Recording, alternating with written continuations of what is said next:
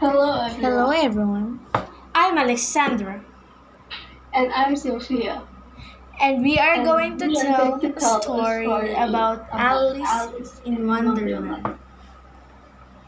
Down the rabbit hole, Alice follows a white rabbit into a hole and falls down, down, until she lands softly. She finds a bottle with a label, "Drink me," and she does. Soon she shrinks. Alice continues her out of the way experience as she stretches like a telescope and then almost shrinks away altogether. She has a wonderful conversation with her feet. She fears that she might have become Mabel, and she dreadfully offends a mouse. It all ends in tears, so many tears that Alice and the mouse are swimming in them.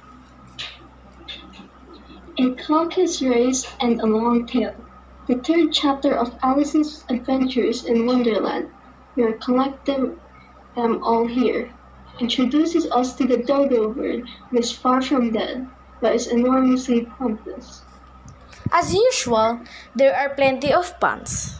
The mouse tells a very dry history to try and dry out Alice and the other creatures that are still wet from swimming in the pool of tears. Thank you, everyone. Everyone.